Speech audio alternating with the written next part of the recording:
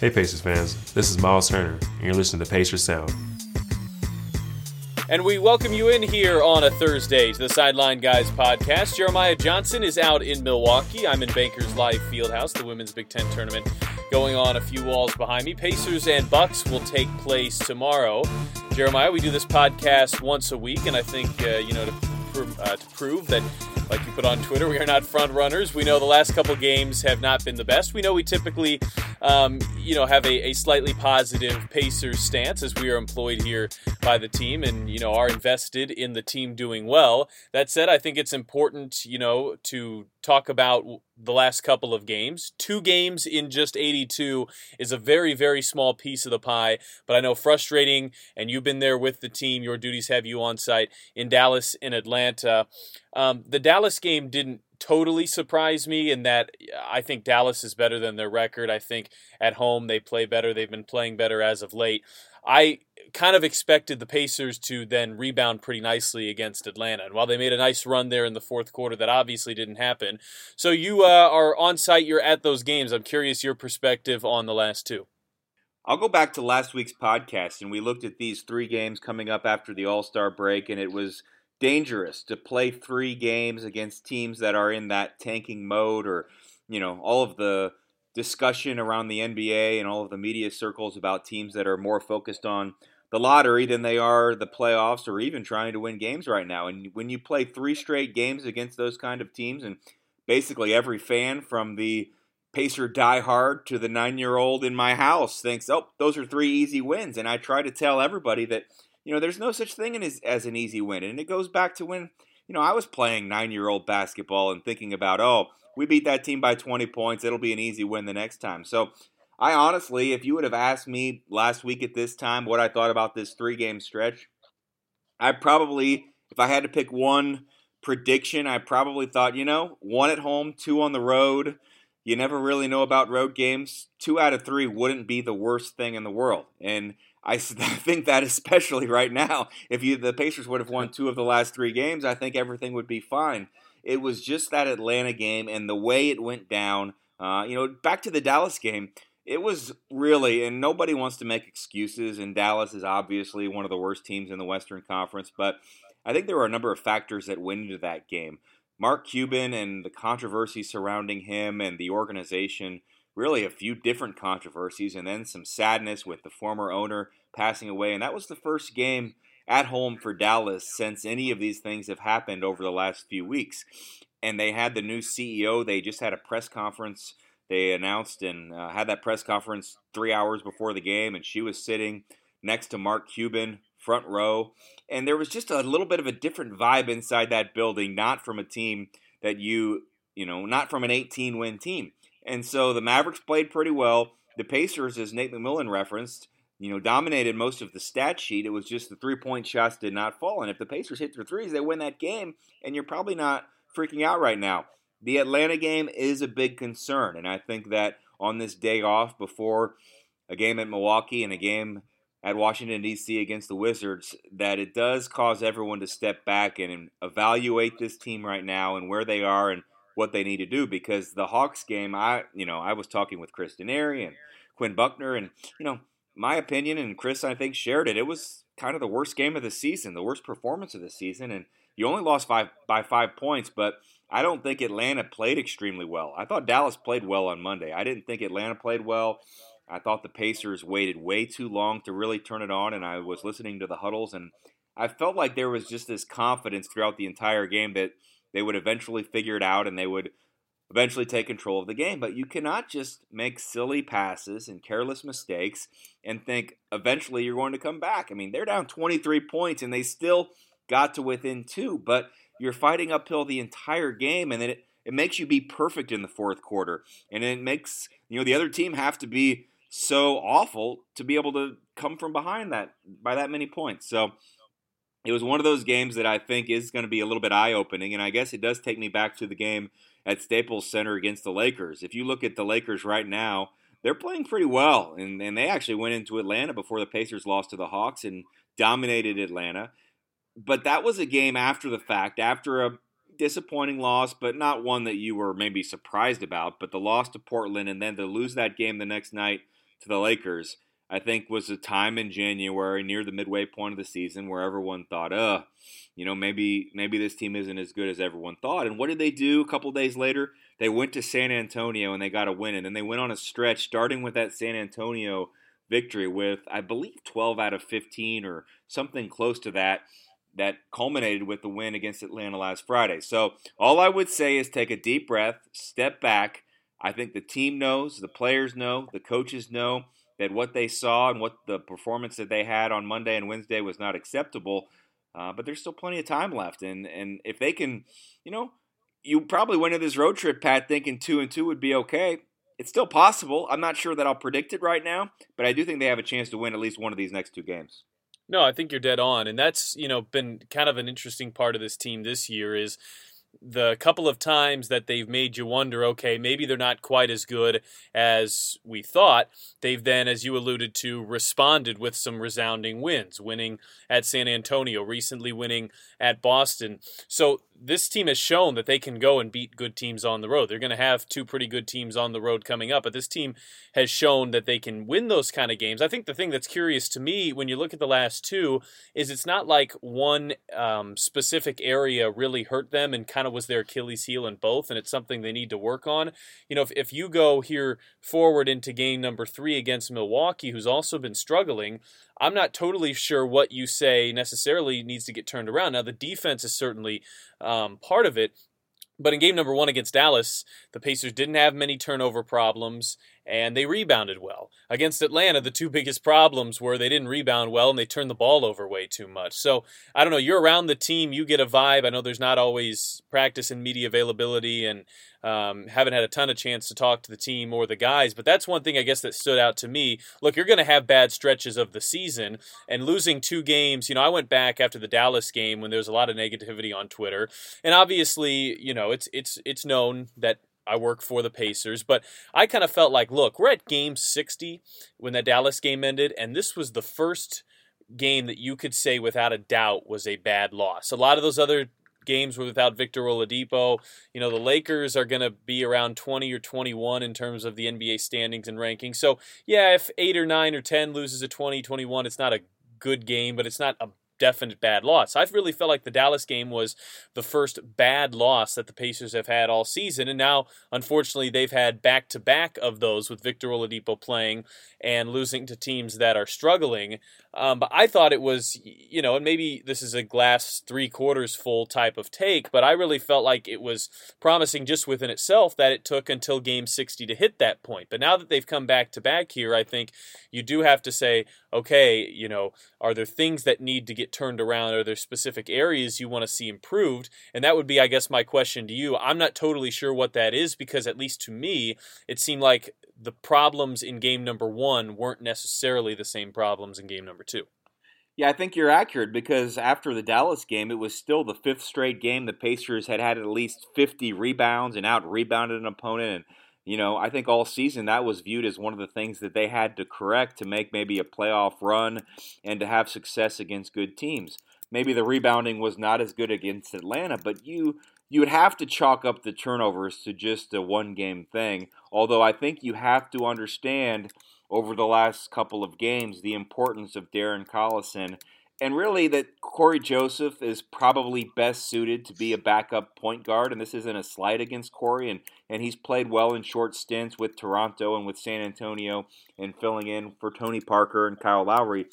But I think that you really just probably need to have Corey running that second unit, and Darren Collison will not be back for about a week, but you're seeing also how much pressure it puts on Victor Oladipo to push the tempo and to sort of initiate the offense without Darren Collison on the floor. And the turnovers, I really did, I said this by listening to the huddles, but I really felt like that there was just this confidence, not an arrogance, but just a confidence that, they'll get it figured out. We'll start the third quarter and, we'll kind of regain control of this game. And those first 4 possessions were so troubling because I think it was just an attention to detail. And I say this sometimes, and I said it a lot last year because it was a common theme where people got frustrated. They thought there was a perceived lack of effort. And I wouldn't argue with people, but I always thought that it wasn't as much as people people assumed. And I would use percentages, and I would say, I'm not one who necessarily likes to say 110% because mathematically I think that's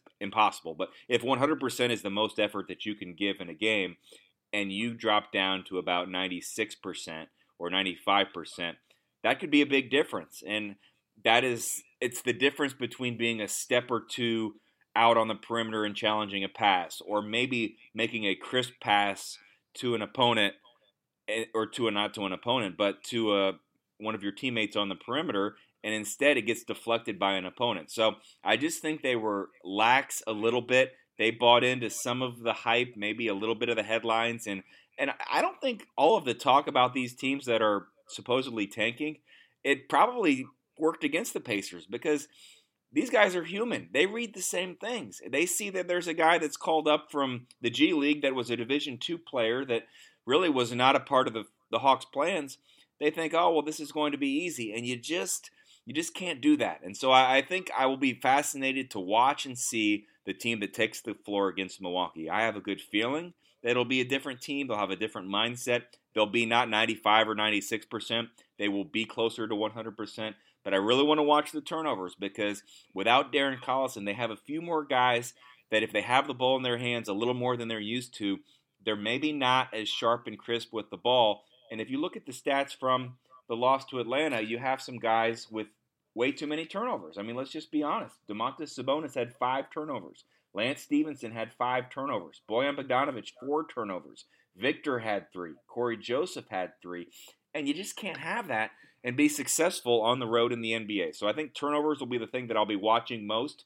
I look for Miles Turner to get involved a little bit more. I think it was disappointing that foul trouble affected his game and his playing time. And then in the fourth quarter, Nate just went with his gut and kept that same lineup out there. But if you lose to Dallas and then you lose to Atlanta a month later, you probably aren't freaking out, but you lose to them in back-to-back games, and all of a sudden everyone is pushing the panic button.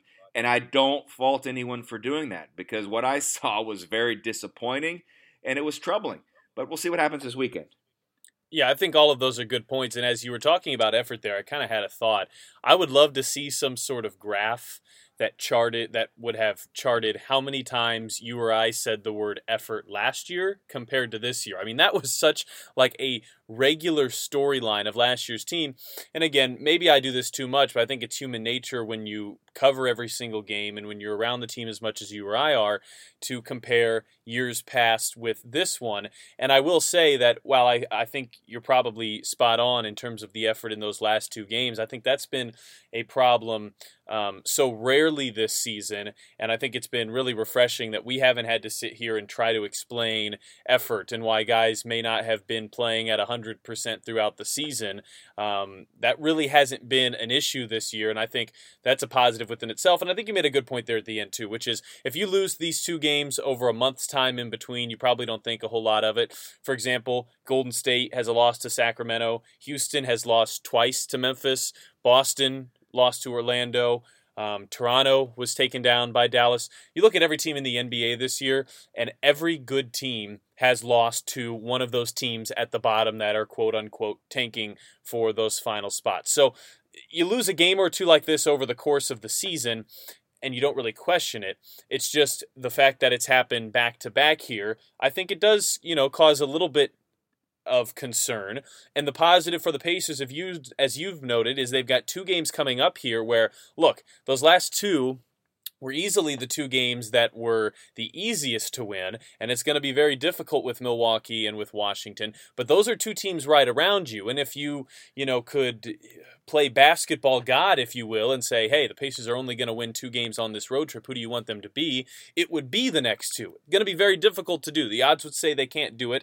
And I think at this point, you're okay if you walk away salvaging a 1-3 road trip after this start. That said, there's still plenty of opportunity ahead of them. And these next 2 games really are more important. They're teams that they could be jockeying around near playoff time, when we get to early mid-April. They could be teams that you're looking for tiebreakers on. If the Pacers beat the Bucks in any of the next two, they're very likely going to win the tiebreaker over Milwaukee because Milwaukee's division record is only 5-7 and the Pacers is 8-6, and that's the tiebreaker there. So, while yes, the last two are disappointing, while yes, I think they are cause for concern, and no, I don't discredit anybody who is concerned about this or those we've seen on Twitter, they still have, I would say, the majority of the opportunity remaining on this road trip. It'll be difficult. It's very hard to go in and win two road games against two teams that are around you in playoff positioning, but it's the task the Pacers still have in front of them, and I guess it's how quickly can they put the two games behind them, but at the same point, remember the lessons from them, the turnovers, maybe the not 100% effort, some of the lackadaisical play, some of the foul trouble, and we'll see what they've got here going forward in the final two. And I think maybe the elephant in the room that needs to be evaluated or maybe even just observed over the next month would be Victor Oladipo and his shooting, because 9 for 25 was the tally against Atlanta, and 1 for 9 from three, and his three-point shooting in February, it's not been as good as he started the season, and I'm not sure that anybody expected it to be that good, but he's fallen off quite a bit, and without Darren Collison, you kind of need Victor to be that outside threat, and you hope that he's not running out of gas and that maybe the All-Star break and the activities of All-Star Weekend did not catch up to him. It's beneficial for the Pacers. There are only two more sets of back-to-backs the remainder of this season, although one is coming up. So this weekend will be difficult with the game at Milwaukee, and then against the Wizards on Sunday, and then back home against Milwaukee on Monday, and then, a road-heavy portion of the schedule to close. But I think the Pacers, they need Victor Oladipo. It's not a breaking news story or article or tweet to say that Victor has to play well for this team to play well. And so I'm just curious your perspective. You sit as close to anyone during home games of Victor and his shot and just what you think about Victor.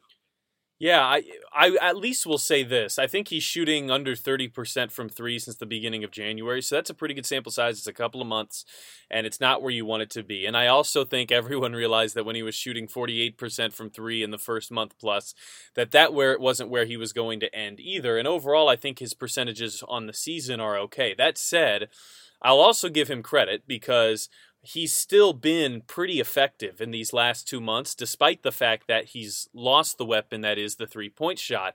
But going forward, you have to look at Victor's game, and I think, that how big was that pull-up in transition three to his game in the first couple of months? And I think if the Pacers are going to get the seed that they want to get, I think if they're going to have the type of success in the playoffs that they want to have, I think some of that does hinge on Oladipo's shot. Look, he's a good enough player. He's quick enough. He gets by his man enough. He gets to his spots on the floor well. That right block, left block, foul line type jump shot seems to be a regular shot that he can get. And so I'm not, if you told me he was going to shoot 30% from three the rest of the way, I wouldn't hit the panic button. But that said, I do feel like he needs to have that up in the higher 30s and to have that be a bigger threat, because if he's knocking that shot down, he's tough enough to stay in front of when you've got 2 or 3, feet of distance between you. If you've got to stay on him and make him knock down the three, that's a whole different discussion for Oladipo. So I still think he's an all-star caliber player, and he's shown that over the last 2 months without his shot falling.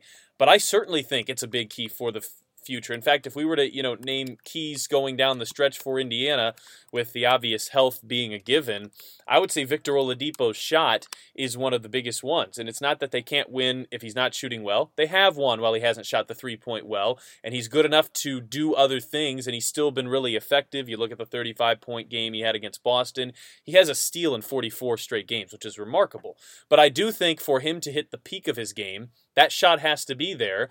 And he practices it. He works on it. He's the leader that's first in and last out of the gym very often. So I have confidence that he can get that back to where he wants it. Maybe not 48%, but maybe 38%. And if that happens, it opens up a whole lot more in an offense that's already having some success.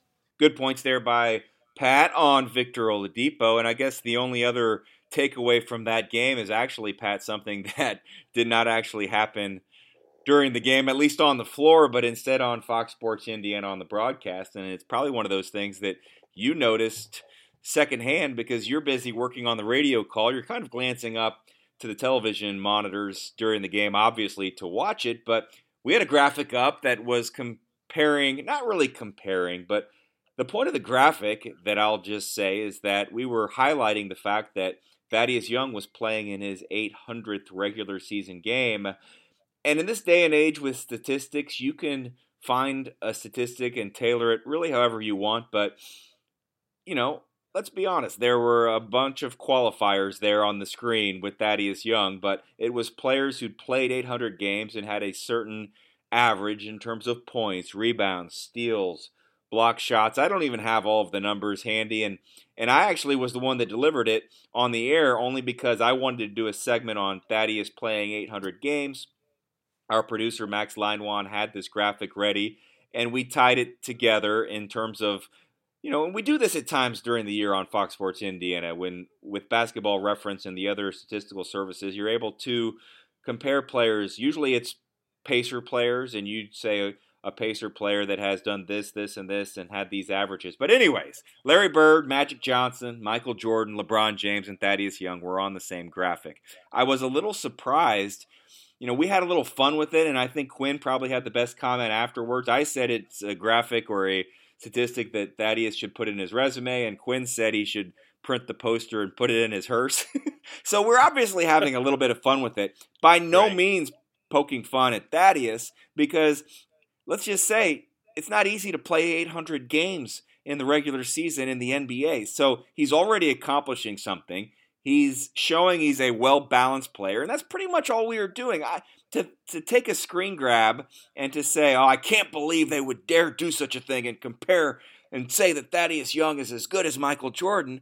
Come on. I mean, we're doing 82 games on TV. We're having a little bit of fun, but we're also propping up Thaddeus because he's a well-rounded player. He's played 800 games. He deserves a little bit of recognition.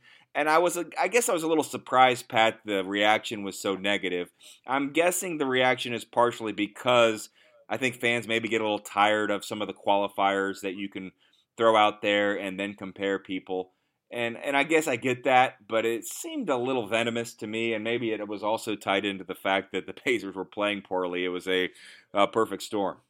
Yeah, I don't think that helped. In just kind of watching it from a Twitter perspective, I think what you just said was dead on in the fact that, look, there's a ton of qualifiers here, and to say that Thaddeus Young is at the level of LeBron, Jordan, Bird, or Magic Johnson is both inaccurate, but B, not really the story you were trying to tell. Not at all the story that you were trying to tell. You were just trying to show his longevity. And yeah, 13.5, 5.9, 1.4. I understand why it got some of the response it did, but I think just from a screen grab perspective, I mean, the whole point of watching the telecast is to get the context that went along with it. And I think, it's sports. You can have fun with stuff. You can use a graphic like this and obviously use the context. We're not saying Young is with all of these guys. I know these numbers are all over the place. But look, the guy's played 800 games, which is really impressive. There were a couple people on Twitter that responded, I didn't realize he's played 800 games already and all that. And no, is he Johnson, Bird, Jordan, or James? No. Are these a lot of qualifiers? Yes. Are they random qualifiers? Yes. And is that maybe always the best way to display information? No. But I don't think everything has to be as if it's some sort of stock report on CNN Money, or as if it is some sort of, political analysis of voting trends in Congress. It's basketball. You're supposed to have fun with it. Now, had you said, look at this, Thaddeus Young is as good as Johnson, Bird, Jordan, and James in these categories, and if Quinn and Chris had echoed those statements that he was among the legends in this category, that's a different story. But of course you didn't, because of course you understand the context of it. So not surprisingly, on Twitter, graphics and single screenshots of this and stuff can blow up. And I know Max was having fun with it. I know he didn't actually think that Thad was as good as these guys. And Max is obviously very, very good at his job. So, once it started to catch fire, I guess I wasn't totally surprised that it blew up in the way it did. And I know just on this screen, it can kind of look like, man, you're really reaching. But I really don't think, and I think you said it. I really don't think the point of this was to compare these to these guys. And I don't know, maybe if you had a second shot at it, you do it again. Maybe you wouldn't. I don't know. That's you do what you guys do.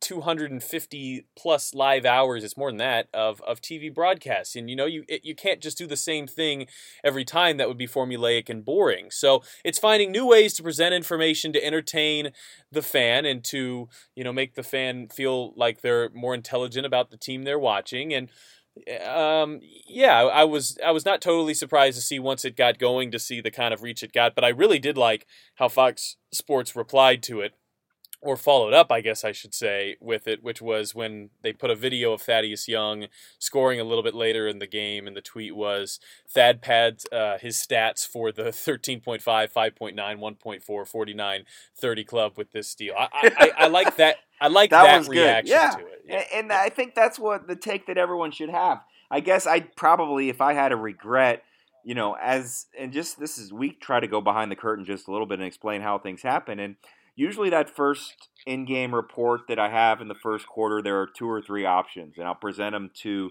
Max. And that's sort of planned out before the game. Many of the other times that I talk during the game, it's totally dependent upon the situation and the time. But I'll have 2 or 3 maybe that I'll think I'd like to talk about, people or stats. And Thaddeus was one of my top 2 that I had sort of picked that I wanted to highlight, and it was because I did talk with Thaddeus before the game, and I asked him, I said, did you realize this is your 800th regular season game? And he was not aware. So then I said, I always think it's important, or not necessarily important, but it's fun to say, do you remember your first game? And so we had a little bit of a conversation, and that was the story that I wanted to tell in the game broadcast. Max had the graphic. I get it. I thought it was a stretch a little bit, but I also didn't think that people would take it so seriously. So I guess the only regret I have is maybe in the delivery of it. I kind of glossed over it a little bit. I had some fun in saying 5 guys on the screen, 4 of them you pretty much know in the NBA by their first name basis. And then you've got Thaddeus Young. And hey, he's in this category. He's on this list. Props to Thad. And then I moved on and I told the story. And, I do think, and you just take a screen grab, and we've talked about this in the past. It goes back to Roy Hibbert in the playoffs talking with media members, and he said, you guys don't watch our games. You know what? Nobody that was commenting about it took a video clip of what we said and how we did it. All they did is they retweeted the screen grab. Nobody was watching Pacers Hawks, and I'm not sure that last night around the NBA, that's probably the game that the average NBA fan should be watching. But that said, provide a little context. Watch the Pacers play every once in a while, and know that we do every once in a while put a graphic like that up, and we're not saying he deserves to be in the Hall of Fame because he's in that category. But I think it was a little bit of an overreaction. Sorry if the Pacer fans, that's really the only people I care about. I'm not sure that I care about what the awful announcing authors have to say, or necessarily anyone else who is highly critical. But I do, if you're a Pacer fan and you don't like seeing things like that, we can let Max know. We can scale it back a little bit, but we're still going to try to have fun, and we're still going to try to be creative, and we're going to take advantage of some of the statistics that are available now that maybe were not available for TV producers and game broadcasts 10 years ago. And so we'll continue to try to make things entertaining, and just don't take everything so seriously. And it's just the nature of the business. And look, we picked careers that are in the spotlight, so none of this is complaining or any of that. But, as somebody who's on the radio broadcast that runs simultaneous to the TV broadcast, there are sideline reports throughout the year that I bumble through, and I wish I had done better. There are things that I say, in the course of 82 games and 6, 7, 5, whatever preseason games, and X amount of playoff games and Pacers Weekly. I mean, there are times where you say something, you stumble through something, you mess up. You don't always have, that perfect way of delivering something that you want to. And I'm not talking about your delivery at all here. I guess my point is just these 82 games, 3.5 hour broadcasts. It's a ton of time on air, and you all are in your jobs because you're all very good at them. But, I guess it's just a little funny to me how you won't hear a lot of stuff about the broadcast, and then all of a sudden people find the one thing in the 260 hours of coverage that they don't like, and then that's the thing that blows up. I know that's how Twitter works. I know that's how everything works. But that said, I feel where you're coming from on this. And the one thing I do want to reiterate, and I do want to make sure, and it's not like Thaddeus or his family are probably listening 30 minutes into our podcast. But I do want to make sure the point of it was not to slight Thaddeus in any way, and that's my only regret, I think, right now with the way that it's come across social media. If he sees it today and he says, oh, what are they trying to do? Or are they trying to make fun of me? That was the last thing that we wanted to do. We wanted to prop him up and say, he's done something pretty cool. I don't think anybody would say we're trying to say he deserves to be the 5th best player of all time. I mean, is what it is. But he's played his 800th game. Let's prop him up for that. He's a well-rounded player. He's shown that he has longevity in this league, and he does a lot of things to help this team. When we talk about Thaddeus in positive ways almost on a nightly basis. And so I don't think that there's any way that he or anyone else could think that we are in any way making light of him.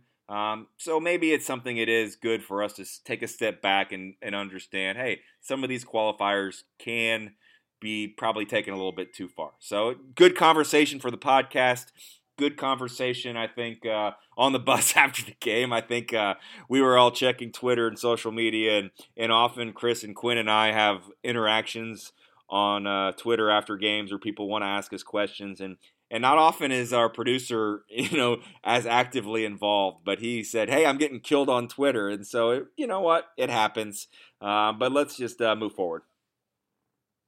Yeah, totally agree. So let's look at our pick 3 here as we start to round this out, and we wanted to go a little outside the box. There's only so much you can do of going and looking at the ESPN's, on the standings of the NBA and picking, surprise teams, playoff teams, whatever. So we wanted to move things around a little bit, and let's look at either potential rule changes or rule changes that you'd like to see. And this discussion was begun a little bit actually at the high school level, and it's a bit of an age-old debate about the shot clock. And I'm somebody who my first year out of school actually worked in North Dakota where there was a shot clock, and I kind of liked it there, but we were talking, you, me, Chris, amongst our group chat about the Westfield Carmel game, and Westfield spent a majority of the game playing 4 corners, and to their credit, it actually made the game pretty close at the end. But your thoughts, I guess, on the potential for a shot clock and what that means to high school? Yeah, I was a little bit mixed on it. I tend to be a little bit old school in terms of basketball and even my views on high school basketball in the state of Indiana. But I guess I could jump on board with this potential rule change. I think about right now how many games I watch from a 3rd grade level over the course of the year, not just during the season, but in the summer. And I guess I just don't want to think about my particular, the person I care about, watching my son if he's playing in his final sectionals in high school, which I still think is a tremendous big deal and something that, I still have regrets that I didn't win a sectional. So I don't know that I want that final game or that situation to come down to a game where one team is stalling the entire game. So I could get behind the shot clock. I know the IHSA has pushed back against this potential change in recent years, but I could see it coming back and being brought up again. You have to have maybe another clock operator or someone that is able to handle that part of the game. But I guess I could get behind this rule change. What would you say, Pat? 40 on a high school shot clock? I don't think it needs to be fast like the NBA. I don't either, and I don't think they want it to be. And I think if it ever were to be, implicated, it would be implemented. I mean, it would be something that just keeps stalling from happening. Like, I think you want to let the kids run their sets and to have plenty of time. And I'll say this, it happened in North Dakota, which 2 points to this. And look, I totally get the other point behind it. And, if you like the purity of the game, I totally get that. And the IHSAA does a great job. We've experienced it, I know you, for quite some time with their tournament and their game. And I think it's at a fantastic level. It was at 35 when I was in North Dakota, and I will say I'm not sure I ever saw a shot clock violation. It did not come into play other than to keep the stalling from happening. It almost never happened, a shot clock violation, even at 35. And the other thing is, you have to have another clock operator, and I know that's not the easiest thing in the world in some areas, and but in North Dakota they can pull it off, and some of those North Dakota schools have like 28 kids, and so only 14 of them are boys, and so there's not many people there anyway, and they found a way to make it work. So I think it's something that I would be okay with if they did decide to do it.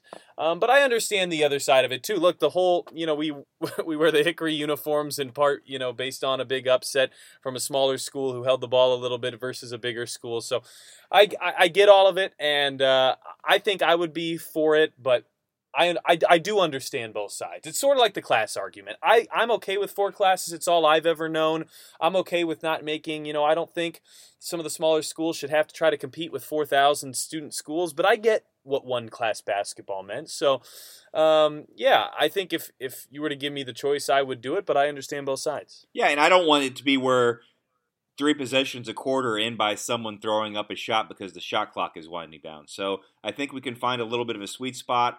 I don't think Westfield and Carmel, I don't know that necessarily Westfield needs to be holding the ball an entire quarter against a team of maybe not similar enrollment, but at least close enough to where they should try to compete on a regular basis and try to score when you have the ball. So that was how that was brought up. I think it's a topic that gets brought up a lot, but I wouldn't be surprised in the next 5 years if this rule changes. And I guess you have another basketball rule change with the shot clock in mind as well. One of the cool aspects of the WNBA is they get to test a lot of ideas that they have for the NBA and see how they work at the WNBA level. And my favorite rule implementation that they have had since I've been here for Pacers seasons is they have changed in the last 2 years to where the shot clock in the WNBA is also 24. But if the team with the ball on offense shoots, it hits the rim, and they get an offensive rebound, the shot clock doesn't reset to 24, it resets to 14. I'm a huge fan of this. I would love the NBA to do this because part of the 24 seconds that you're allotted is to get the ball up the floor. So what it does, it speeds up the game, because how often do you see an offensive rebound if the big that gets it does not immediately put it back up? It comes back out to the point guard, he spends 4 or 5 seconds, they re-get in their sets. It's kind of a lull in the action. It's an even bigger problem, in my opinion, when you've got a team on offense that, let's say, is up 4 or 5 points in the last couple of minutes, and the defensive team gets a stop, but the offensive team gets a rebound. What do? They go into the corner and they run 20 more seconds off and they go again, and it's really not great basketball. So the NBA shot clock is low enough that this is probably a bigger problem potentially in college than in the NBA, but I think this rule change has worked really well in the WNBA. It speeds up the pace of the game, it takes out some of the lulls, and you really don't need a full shot clock on an offensive rebound when you're already under the rim and in your offensive side of the ball. So I don't know if the NBA has seriously looked at this. I've never heard Adam Silver discuss it specifically, but I know part of the reason for implementing a lot of rules in the WNBA is to see how they potentially could work in the NBA as well. And this has been something that I think has gone over extremely well in the WNBA, and I would hope one day the NBA would give it a serious look. I'm with you on that one. I see no negativity surrounding that potential rule change, so I'm all for it. If Adam Silver is listening, you get the Sideline Guys stamp of approval. And our joint pick, and I think this one could go any number of directions, but it's been a little bit of a hot topic, and it's maybe the most recent topic in and around the NBA this week that I enjoy. I'm kind of tired of the tanking and the lottery discussion, and also partially because I think it gives a little bit of a false representation about some of these teams, because I've seen now Dallas and Atlanta play really well, and you can't tell me either one of those teams did not try to win those games. So I'm tired of those articles and stories, but I'm okay with this discussion about playoff reform. And I did not like some of the ideas from Bill Simmons in the past, but I do think what came out last week, courtesy of Zach Lowe, about the NBA discussions about a play-in tournament, I think I could get behind. So let's just reiterate, I think you and I are both on the same page. We would like to keep it. We're actually on the same page as LeBron James. We want to keep it East and West and have an East champion and a West champion, correct? Yes, I agree with that. All right, so if you stay East and West, this is apparently what's been discussed. And once again, we have to credit Zach Lowe, who has reported this. February 22nd was the article, so this is not obviously a new article. But what he had said was that you're going to take the 7th, 8th, 9th, and 10th teams and have sort of a play-in tournament. And there's an incentive to be for each position. So you're going to have a game between the 7 versus the 8. The 7th seed gets that to be a home game. The winner of that game is automatically in the playoffs as the 7th seed in the postseason. Then the loser, then the 9 and the 10 play each other. 9 is at home. The winner of that game plays the loser of the 7-8 game. So if you're 7 or 8, you have to lose twice to not make the playoffs. If you're 9 or 10, you'd have to win twice to make the playoffs without a loss. So I think it does create, then you've got a battle between you'd rather be 8 than 9, you'd rather be 7 than 8, 6 is the best because then you're automatically in.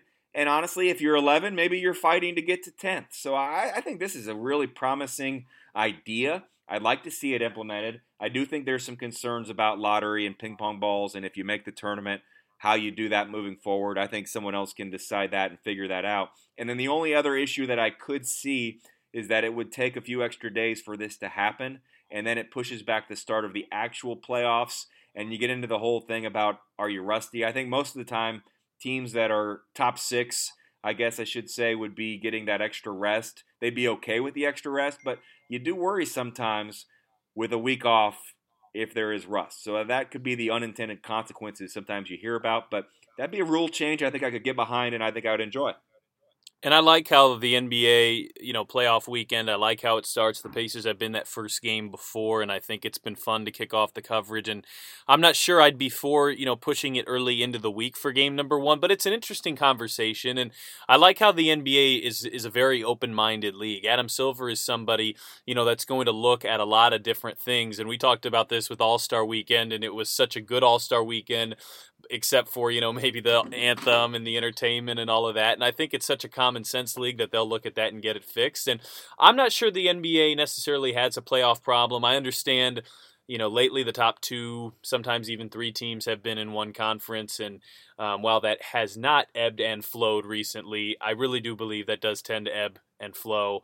So I guess I am somebody that's okay with it as is. The one thing, and this doesn't really affect the playoffs, the one thing I think that I still don't totally understand is the use of divisions and the use of, maybe even more specifically, for example, I'm pretty sure this is right. If the Pacers and the Bucks were to tie, division record would determine who is the better seed. And I guess if divisions aren't going to have any impact on the seeding, then why even have them? I know some of it's for travel, but it's in the Eastern Conference. It's chartered jets. I'm not sure that's a major issue either. But I get the play-in thing. It would cause potentially some problems with the first day of the actual playoffs, if you will, and then how you do the ping pong balls. But I'm going to have the hot take that I'm okay as is. That's okay. I think that's a perfectly acceptable response. And I think that you have to be careful not to go too far. And I think if they went with one of these, put your 16 teams in and rank your best records. And I saw some people projecting the playoffs if that was the case a couple of weeks ago. And I think at the time, Pacers and Wizards, oddly enough, were maybe 8th and 9th of the 16, so they'd play each other anyway. But you could potentially have had a top seed of Golden State playing a 16 seed of Miami. I am not in favor of doing that. And I do think you have to be a little bit careful. I did think the draft and the Team LeBron and Team Steph, as someone who has appreciated the All-Star game, I didn't think it was necessary. I thought you could have gotten a buy-in from the players to play hard and you could have still had East against West. But it worked out, so I guess you tip the cap to not just the Adam Silver, but to the players as well for making that better. But I don't want drastic changes. I do like this as a little bit of a change. And I also am in favor of some of the lottery reform. I don't know how the best way to do it is, but I do think that there needs to be less incentive to having more ping pong balls or fewer wins. And, I still think the players on the court, they play pretty hard, but sometimes the front office can help a team lose. I mean, look at the Suns last year and how they just basically didn't play any of their good players. Well, it didn't really benefit them. They ended up getting the 4th pick anyways. I don't want to go down this rabbit hole right now, but I do like that 7, 8, 9, 10 idea if it were to be implemented moving forward. All right, so you are in Milwaukee right now. Pacers and Bucks, kind of circle back to where we started here. Pacers and Bucks, and then Pacers and Wizards to close out the trip. We talked about keys, so we don't need to go in depth there, but what are you looking forward to seeing, hopefully from Indiana, when they take the floor in Milwaukee? I just want to see a good start because I think for so much of the season, the first part of the season, this was a come-from-behind team and a team that maybe sometimes started slow, but eventually made a big comeback. And I thought in January and February, I don't have all the numbers, offhand about their first quarter scoring and their halftime scoring, but I didn't feel like they fell behind as often. They were getting control of the game early, and I really want this team to come out and play well to start. I think that they're frustrated, they're aggravated. They did not have a practice on Thursday. That was already planned to be their sort of day off for the week. They'll have a shoot-around on Friday morning. And Milwaukee's a team that's also probably disappointed. They've lost 3 in a row, and they're closer to 9th than they are to 4th or 5th. So this is a game Milwaukee needs. It's not been an easy place for the Pacers to find success over the years. Unless they meet in the playoffs, it'll be the final game at the BMO Harris Bradley Center. So I don't think I'll cry about that either. But I am looking forward just to seeing the approach this team has and to see if they can improve on really a couple of disappointing games to start the road trip. All right, out in Milwaukee, he's Jeremiah Johnson. Any final thoughts here as we wrap up the Sideline Guys podcast? Nope. I would just say, we talked a little bit about social media in another context in terms of with the graphic from Fox Sports Indiana, but with the games themselves, it can be difficult, I know, as a fan to watch a quarter or a play and express frustration with the team. That's your right as a fan. It's okay. But these are long games, and this is a long season. So, I tend to try to make Twitter a little bit more of a positive place than I think some do. So my advice to anyone is just compose the tweet, think about it for a minute. What's the benefit of this? Just maybe hold back just a little bit. Now, if the Pacers lose by double digits both games this weekend and they're looking at 8th place, I can understand the frustration, but maybe just a little bit of patience.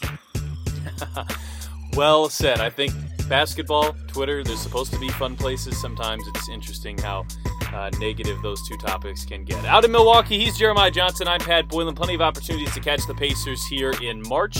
It's the last full month of the regular season. Pacers.com/tickets is how you can do so. For Jeremiah Johnson, I'm Pat Boylan. We'll talk to you next week on the Sideline Guys podcast.